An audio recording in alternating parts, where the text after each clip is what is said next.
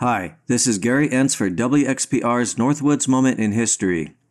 In Wisconsin, organized labor's campaign for the 10-hour workday culminated in Milwaukee when, on May 1, 1886, workers went on strike and shut down industry across the city for 5 days.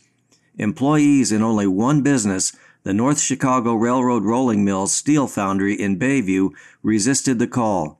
On May 5th, demonstrators gathered outside the foundry to demand that workers inside join the strike.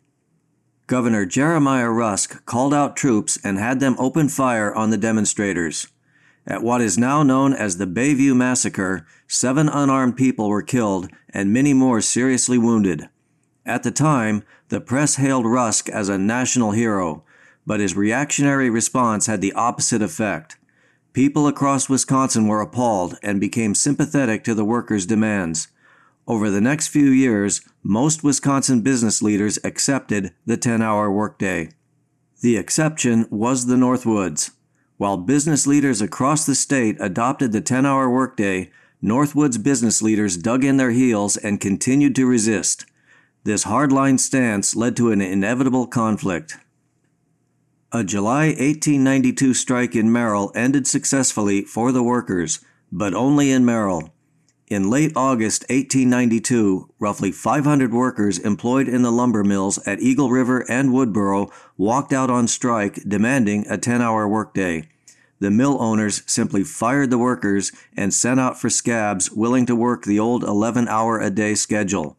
The act of callously discharging the workers had a ripple effect throughout the Northwoods, and on September 1st, over 1,200 workers in 6 Rhinelander mills joined the strike.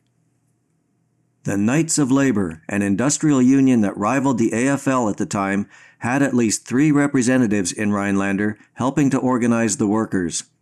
Anderson and Webster Brown, along with other mill owners in Rhinelander, tried the same tactic used in Eagle River. That is, simply fire the workers and hire scabs.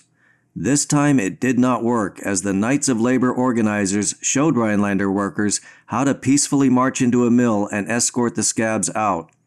Rhinelander mills were shut down. The Brown brothers were furious, particularly since the county sheriff refused to attack the strikers so long as they remained peaceful. Therefore, Webster Brown and lawyer John Barnes went to Madison to ask the governor to intervene. Governor George Peck listened to Brown's request to send military troops to Rhinelander, then asked him point-blank if he had even bothered to negotiate with the striking workers. Both Brown and Barnes admitted that they had not. The governor said that he would take their request under advisement until he heard the workers' side of the story. The strike continued for over a week, but without the aid of military force, there was little the mill owners could do. The railroads were losing money too, and in the end, pressure from the railroads forced the mill owners to the bargaining table. Northwoods workers won the 10-hour workday at the same daily wage as before. The organizers were prosecuted, but the union presence was firmly established in the Northwoods. I'm Gary Entz, and this has been a WXPR Northwoods Moment in History.